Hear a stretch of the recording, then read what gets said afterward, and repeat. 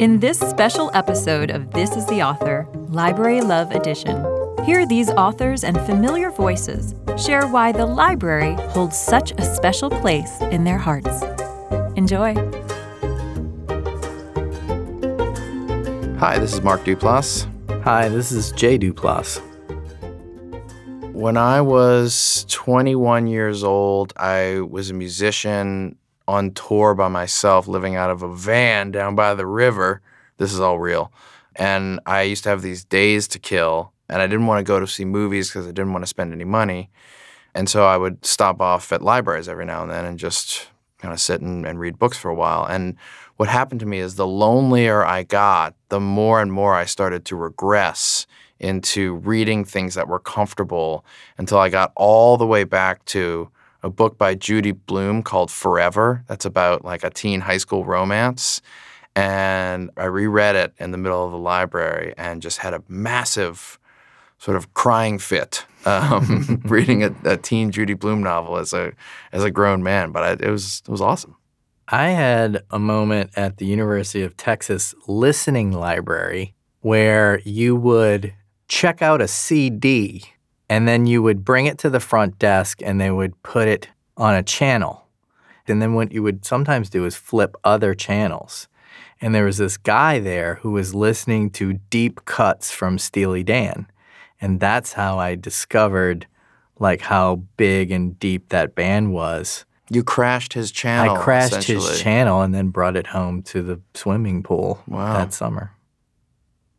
Hi, this is Jan Chozen Bays, MD. My father was a professor of library science, and the whole family read. And we would go to where he taught at State University of New York and just read while we were waiting for him. Our entire house was jam-packed with books, including overdue books, like The Shoemaker's Children Are Missing Shoes. Well, we had tons of overdue books. And my mother had to make a rule, no reading at the table. So we couldn't have a book under the table and surreptitiously read. And these days, of course, she would be appalled by cell phones and forbid them at the table. My sister read every book in the house a couple of times and then read the entire encyclopedia and then finished by reading the dictionary because there was nothing left. So I loved being in libraries. It felt like home. I loved the fact there were always more books to read. It was just a wonderful environment to grow up in. I still love books. I love audiobooks, and I love holding books in my hand. Hi, this is Stephanie Rosenbloom. I do not have a single favorite library memory, but what I remember is the hushed atmosphere of the local library in my hometown where I mostly grew up, and the smell of the books and the sense of discovery, walking through the stacks, reading the titles on the spines, waiting to see what would capture my attention and come home and live with me for a little while. And that was a magical feeling. Hi, this is Aaron Mahnke. Growing up, my maternal grandmother was a librarian. So I actually got to spend a lot of time in my hometown public library, exploring the sections that most people didn't get to go in, having free reign of, all the books in the building, and soaking up from her a love for reading and a love for story. And I'm very grateful for those experiences. So for me, it's super personal. It's, it's that hometown library where my grandma worked. Claudia Renton. A favourite library memory. I spend a lot of my time in libraries. It's pretty much my happy place. So I have many, probably too many to recount.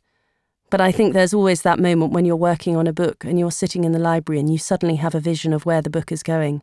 And there's a moment of intense excitement. I did a lot of the work for this book in the London Library, which is a very beautiful old private library up in the centre of London, near St James's. And that's somewhere that I knew that certainly Pamela used frequently to go to and would take books out from there. And that was a lovely image that I was working in a place where she had been. Hi, this is Nick Pyenson. So it may be surprising to the listener, but for someone who handles routinely fossils that are 10, 20, 50 million years old, I get a lot out of handling 500-year-old books. We have many of them at the Smithsonian libraries.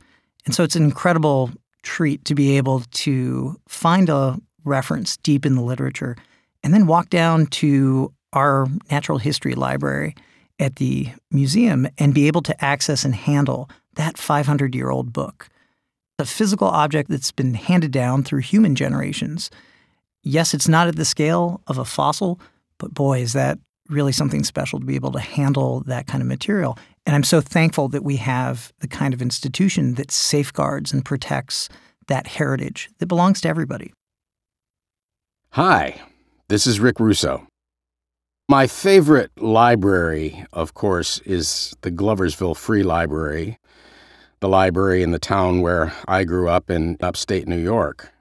Some of my fondest, earliest memories of the place were my mother taking me by the hand and walking me down to the library, which strangely enough was right across the street from a glove shop where my grandfather used to work. And I remember pausing outside the library with my mother, looking up at the fourth floor of this glove shop, which was where the glove cutters all worked, and knowing that that's where my beloved grandfather spent his Monday through Friday up there cutting gloves. And there was something about the fact that that was where he was, and it was right across the street from the library.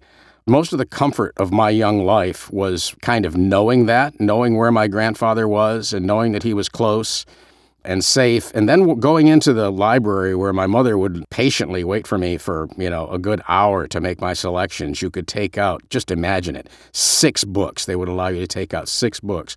You didn't have to pay for them. I thought it was just the most remarkable thing in the world, and kind of still do, actually.